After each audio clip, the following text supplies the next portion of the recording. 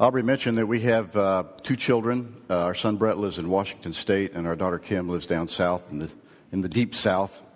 And Joe and I were especially blessed this week because Kim and our grandson Cole were visiting with us. And one of my favorite things to do with Cole is a game that I just call "I'm Going to Get You," you know. And Cole would he'd be in the hallway or somewhere in the house, and I would just get down real low and I'd say, "Cole, I'm going to get you."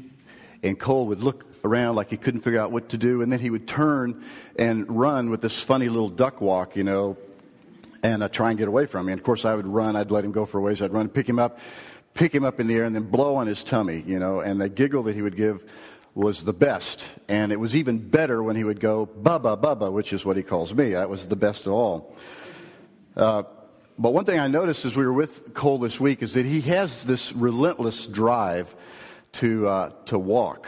He's kind of at that stage where he's moving into that, you know, and he sees people walking, and he is just working hard at it all the time. And so his life really is kind of focused on just two things. I'm going to walk and climb stairs, and I'm going to eat. And that's pretty much what life is for him. It's a very central, laser-like focus that he has. And I kind of admire that, and I envy that. To have such a singular focus on life gives us a real sense of clarity, and it simplifies our priorities, and it makes us able to make decisions more easily. Well, Jesus had that kind of focus. And the Sermon on the Mount that we've been studying for several weeks, one way of thinking about it's really Jesus' attempt to help us impart that focus to us, that singular focus that he had. He stated it really succinctly in Matthew chapter 22 when someone asked him, "What is the most important command?" And Jesus' answer to that was, "You need to love the Lord your God with all your heart, with all your soul, and with all your mind." And he says this is the first and greatest commandment, but then there's a second that's like it. Love your neighbor as yourself. All the law and the prophets hang on these two. All 613 commands in the Torah boil down to these two things. So he takes this big complex and makes it a very simple idea that serves as the focal point of his life, the driving force in his life. And so he wants that to be the lens through which we look at life and understand life, to give some clarity and some focus to our own day-to-day activities and priorities and decisions. And so the Sermon on the Mount is kind of like a concrete picture that Jesus paints of what it would look like to have a kingdom whose citizens actually live with that singular focus. It's a beautiful picture, and we've seen this over and over through the weeks that we've been studying this. Jesus came to launch God's kingdom rule on earth, and he came to call out and to empower a group of people who would begin their own little duck walk, like Cole, to walk this way. But also, if you've been here, and if you spend any time in the Sermon on the Mount, you have to admit that the life and the picture Jesus paints is vastly different than life as we know it. The experiences that we have in life. And so it kind of leaves us begging, you know, how could we possibly hope to live this way? And there's nowhere that this gap is more obvious than in the nature of human relationships, which permeate the sermon. And particularly today, in the ways in which we humans seem to have so much difficulty getting along with each other. It's pervasive. We can just look at the newspaper and we see conflict between religious groups and ethnic groups. We see genocide. We see war on scales unprecedented. And it's so permeated our life that we've taken the very creative gifts that God has given to us, as we've turned them to thinking of ways to kill people on scales that are unimaginable. Now we can sit with a joystick halfway around the world and direct a drone to kill somebody across the world. This is what He gave us our gifts, and this is what we have turned to use them for. It says something about our fallenness.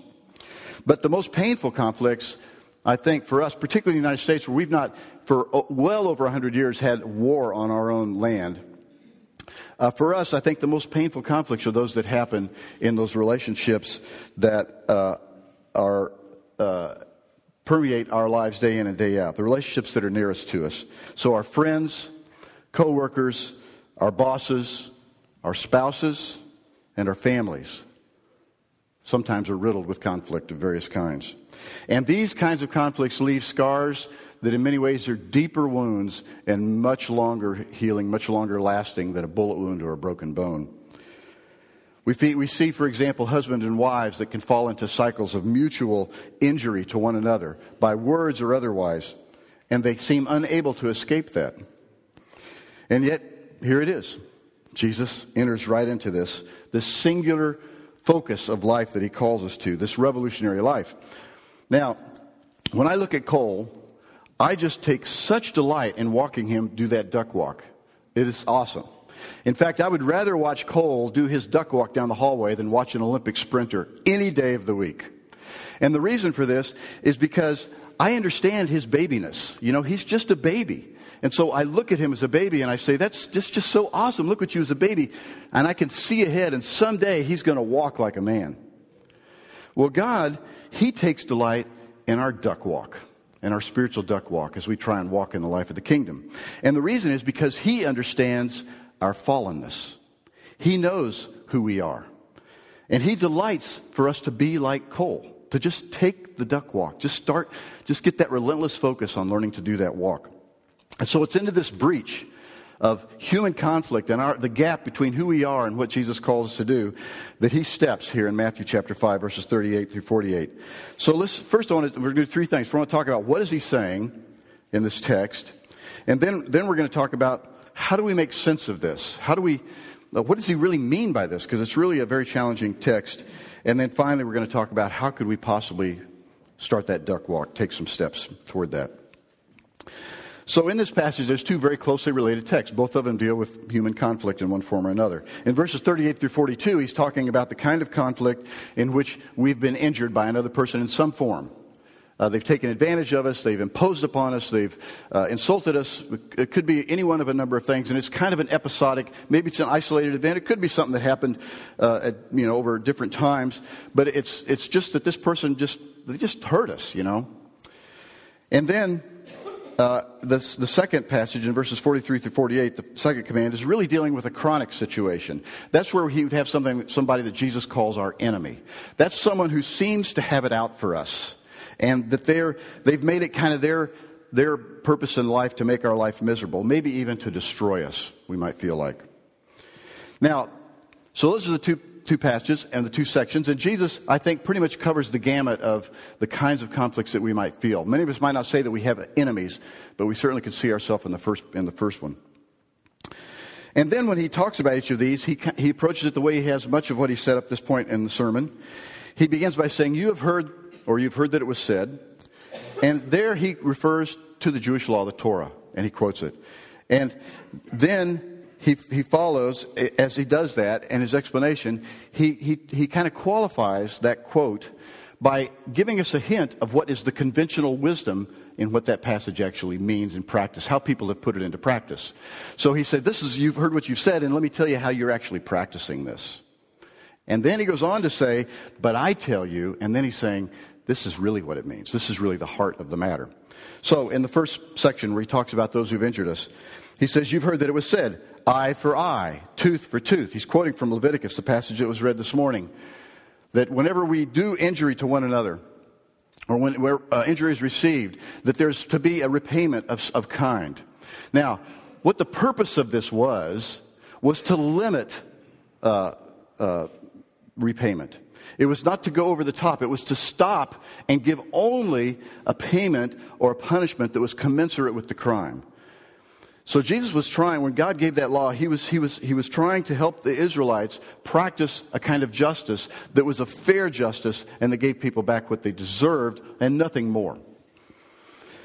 But the conventional wisdom had turned this around. Rather than it being something to limit and assure a just kind of repayment, it became almost a command to extract revenge. That whenever someone does you wrong, you should go and take their eye out. If they injure your eye, if they break your arm, you go break their arm. If they steal your cow, you go steal their cow. Permission to do revenge, to take revenge. Now, in the love your neighbor passage, the second part, verses 33 to 48, Jesus says, he quotes, and he says that you should. Well, let me lay back up. First he talks about, and then he says, here's what I tell you on this passage, after the taking revenge. He said, instead of responding in kind, what I want you to do is to diffuse, deflect, and surprise with grace. So this is the heart of the matter. It's not a command to take revenge. It's a command to diffuse, deflect, and surprise the punisher, or the offense with grace. Now, in the second passage, Jesus quotes where it says that love your neighbor as you love yourself, or excuse me, he says love your neighbors, but then he goes on to say, he quotes what the conventional wisdom is. He says, but hate your enemies. So the command was to love your neighbor. But then the interpretation of the command was this. Oh, love my neighbor. Okay, good. I just need to figure out who my neighbors are. I'll draw a box around them. And then everybody inside that box I will love. And anybody outside the box I will hate. Or I'll exclude. Or I'll isolate. Or I'll criticize. And I can kind of move people in and outside the box. You know, oh, you're not my neighbor. I'm going to treat you this way today. And Jesus says, no, that's not what it's all about. He goes on to say that no, the heart of the matter is this. That you are, instead of reinforcing enmity, you are to by isolating, ignoring, and hating. Instead of doing that, what you're supposed to do is convert your enemy into a neighbor. So think about what Jesus is saying here. This is kind of revolutionary. We have to check ourselves when we hear what he says, because our defenses go up, and we quickly work to qualify and dilute the force of what he is saying. And we say to ourselves, there's no way. No way could you actually practice this. Maybe if I was in a culture where people kind of accepted this and wanted to live this way, I could do that. But not in this world. Maybe in heaven, but not here. It's really hard for us to make sense of what Jesus is saying here in light of all the experience that we have. And his words seem impractical to us. They seem like they're idealistic, maybe even just a little bit naive. But don't forget his singular focus. Love God with all your heart, soul, and mind, and love your neighbor as yourself. That's the constitution of his kingdom. So this is not Jesus' pipe dream. This is Jesus' mission.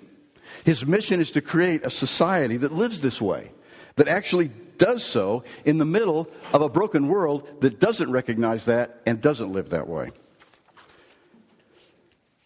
In fact, if you take love your enemy out of Christianity, you've unchristianized the Christian faith.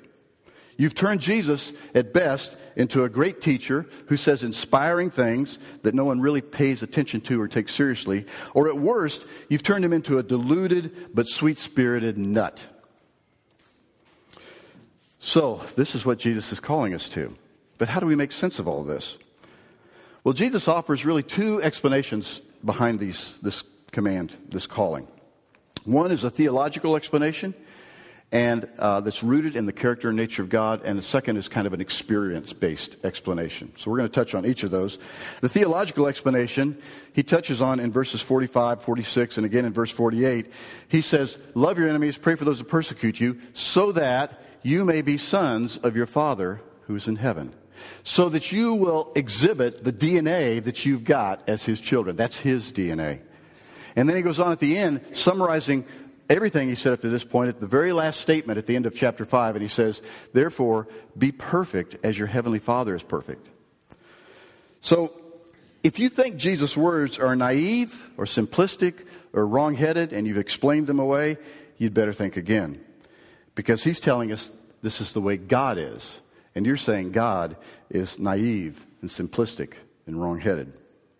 Here's what God does. Jesus gives us some clues of the way God operates in response to evil. First, he takes the initiative against evil. Here's what he does.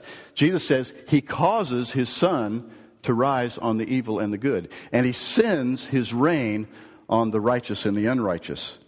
So God, he seizes the initiative and he takes action to do good. And then secondly, God acts with mercy. He does not return in kind. In fact, he doesn't give what is deserved. He doesn't withhold good because he has been offended. And then thirdly, he acts without regard to our response. He's not a doormat. He's not trying to buy our affection to make him feel better about himself. And so kind of laying down said, hit me again. No, God is doing this because that's who God is. And he will do it no matter what we do. That's just his nature. And he's doing it to give us a way out. He's trying to get us a way out of the prison we've made for ourselves, the cycle of violence that we live in. In Romans chapter 5, the passage that Zoe read this morning, the passage tells us that that's exactly what God did. While we were his enemies, he came. Not when we were, kind of friendly toward him. No, we were his enemies, and he came and he reconciled us through his son, through the death of his son. So, this is who God is, and that's why it's who we should be. And it's the way God has chosen to redeem this world. That's how he's going to overcome evil. So that's the theological piece. But then Jesus gives kind of an experience-based explanation to this passage and this command. In verses 46 and 47, he says something. It's kind of a curious statement. He says, if you love only those who love you, what reward are you going to get? And aren't even tax collectors doing that? And if you greet only your brothers, what are you doing more than others? Don't even the pagans do that? Okay, so, you could read this about, okay, Jesus is trying to bait us a little bit, say, hey, if you don't do this, you won't get a reward. And if you do it, you'll get a reward. Nah, I don't think that's really what he's getting at. It's kind of like he's saying, okay, look at the tax collectors and pagans. In fact, look at the world around you. You've been trying this for a while, and so how is that working for you? Look around you. Look at the relationships around you. This is what tax collectors do. They love the people who love them. The pagans greet their brothers. You're trying that. What results have you gotten for that?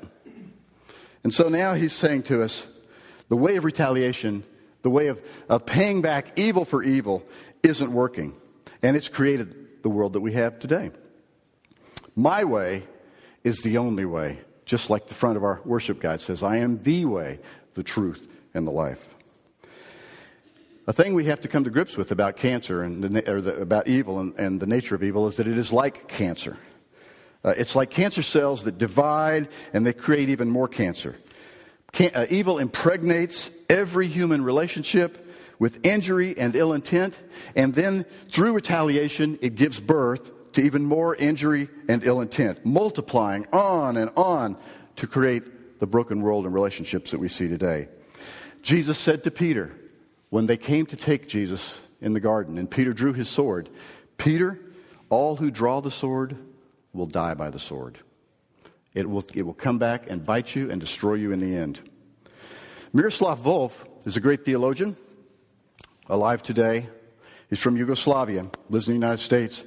And he wrestled with this because of injuries that were inflicted on him when he lived in Yugoslavia before the fall of the Iron Curtain. He was working on his PhD in theology, that most subversive of disciplines. He was married to a woman who was a theologian, whose father was a minister, the pastor. So he was a threat to the state. And he was conscripted into the Yugoslav army.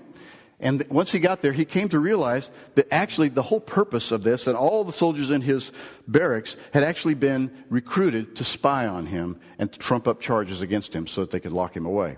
And so over a period of many, many months, he was interrogated and threatened, isolated from his family, isolated from any contact outside, and told and shown thick stacks of specific things they had against him, told that he would never see his family again.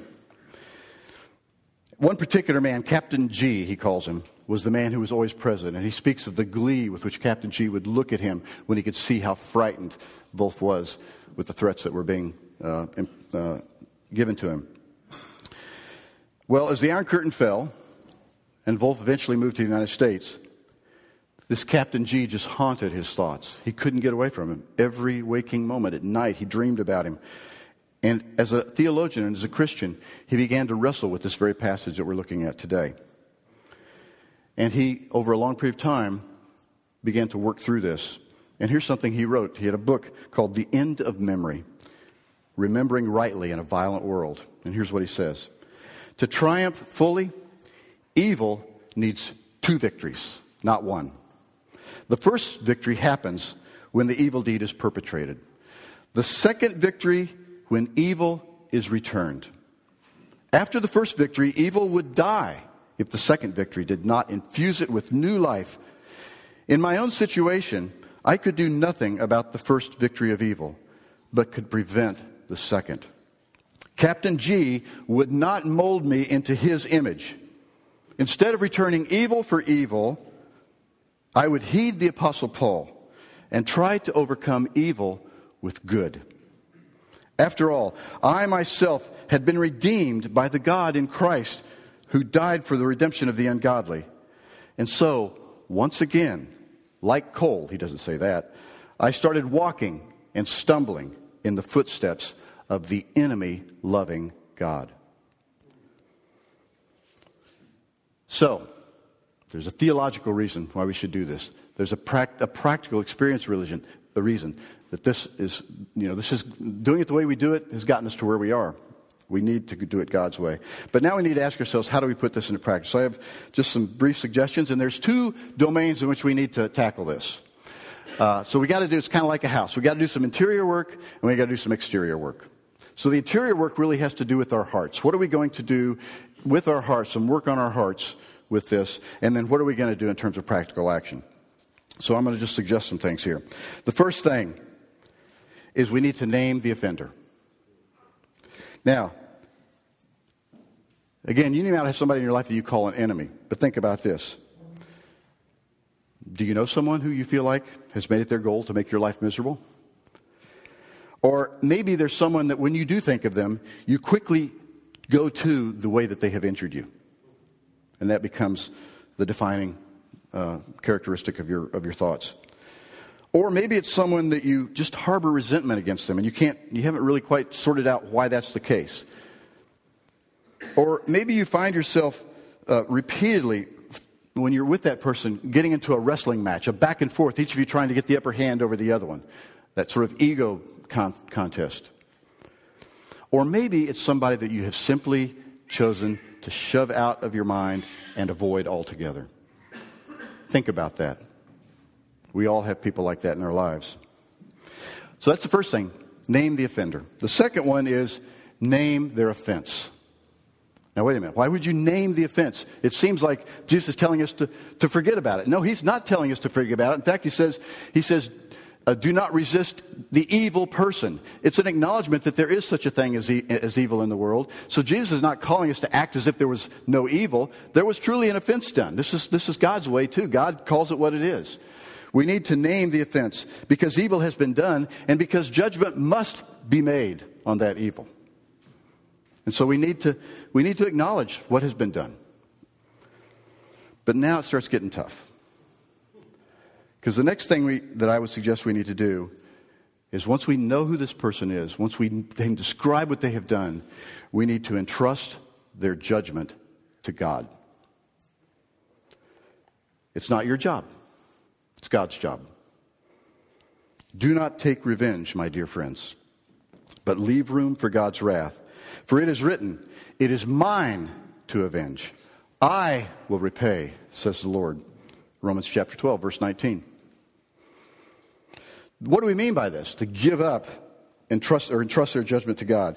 Well, basically, I need to give up my right to pay them back. It's not my right. I need to give up my right to demand that they pay me back and pay for what they've done. I need to give up my need to convince them that I am right and they are wrong. I just need to let go of that. And I need to give up my need to make them feel bad for what they have done. That is all God's job. That's what he does. That's how he convicts people and he draws them to himself. Not your task. Let go of that. And then the last thing, you need to place your own fallen nature alongside theirs. We need to recognize that their actions come from the same kind of fallenness that runs through your core. And there, but for the grace of God, go you. Miroslav Volf had to come to grips with this. He could not find Captain G. He started to seek him out. He did searches, Google searches, you name it. He was trying to find him, couldn't find him. So he carried on an imaginary dialogue with Captain G to try and work this out. And at first he resisted Captain G because Captain G just kept denying everything, kept trying to make excuses and even turned it on him, Miroslav, and said, I know things about you, that nobody else knows, that you're no better than I am. And Volf rebelled against that. But then finally the light came on for Volf and he realized, you know what? I have been unkind. I have harbored resentments against others. And I have been wrong-headed because of the experiences I've had in life has given me a distorted view of certain things. And so I've treated people as a kind of a natural consequence out of that. And that's what this man did. He had grown up in a system that treated human beings not as human beings, but as cogs for the state. And so it made perfect sense to him to do that. This is not to make excuse, not to excuse it, but to understand that this man's fallenness is the reason that he does what he does, just as my fallenness is the reason I do what I do. I think this also shows up in the relationship of the story of Joseph and his brothers in the Old Testament. When Joseph finally sees his brothers who sold him into slavery as a young man 25 years ago, and he finally sees them, his reaction is one of bitterness and anger. And he manipulates the situation to punish them without them even knowing what he's doing. And then he works around to finally try and get them to go back home and bring their younger brother back to him as one of the second in command in Egypt, to bring their younger brother whom he did love and whom he saw as innocent in the whole affair. And he was going to basically kidnap his younger brother and send them back to suffer in the famine. But then the light comes on and the dam breaks. And Joseph weeps and he tells his brother, I am your brother Joseph, who you sold into slavery. I will no longer hold this against you. I really think what happened to Joseph is he saw, I am just like you. You sold me into slavery. You took me away from my father. I was getting ready to do the same thing with your little brother so he could be with me. And when the dam broke, everything changed. So we've got to learn to do that. So that's the interior work. This interior work is to name our offender, name their offense, and trust their judgment to God, and place our own fallen nature beside theirs. And then finally, the exterior work. What we do with our bodies. Well, Jesus illustrates our posture toward the offender with three rather shocking and colorful illustrations. He says, if someone strikes you, turn the other cheek. In that culture, the most insulting kind of strike is with the right hand backhanded. So when they do that, they hit you on the right cheek. Bam! And Jesus says, turn the other cheek. You turn, you face them, and you turn the other cheek. Then he says, if someone wants to sue you and take your tunic, give him your cloak as well. Strip down to your underwear and give him the rest of your clothes. And then he says, if someone comes to you, even having offended you and wants to borrow from you, give it to them. Don't deny them. There's a story told by Scott McKnight, who writes about the Sermon on the Mount, about a young man named Jared who was a art major in college, and Jared had just landed in town on the train, and a little tiny, kind of about 130-pound guy, not a real big, heavy guy. He's walking across the bridge over toward his college, got a backpack, and here came this huge, hulking guy running up to him, tattoos all over his arms, a real menacing kind of a look, and he runs up to Jared, and he says, give me your money. And Jared, he's kind of looking up at this guy, kind of, taken aback, and he pulls his pack around, he pulls out his wallet, opens it, he's only got $10, and so he gives him the $10. And as the guy takes it, Jared remembers he's just been reading this passage. And he looks at the guy, and he sticks out his hand, he says, hi, I'm Jared. And the guy kind of stops for a second, and the guy says, James. And he says, no, I'm Jared. And the guy says, I know, I'm James. And so then he reaches out his hand, and they shake hands. And then Jared looks, and he sees needle marks up and down his arm, and bruise marks. And Jared says, hey, looks like, maybe you're having a rough go of things right now. He said, I've got an extra bed at my place. Come to my place, just to have a place that's quiet and safe. You're more than welcome to do that. And just as the guy's kind of looking at him like, what in the world is this? A girl comes running by, kind of bumps against Jared and runs on past. She yells back, let's go, we got to get out of here. And then Jared realizes she's probably an accomplice with this guy, and the police are probably after him.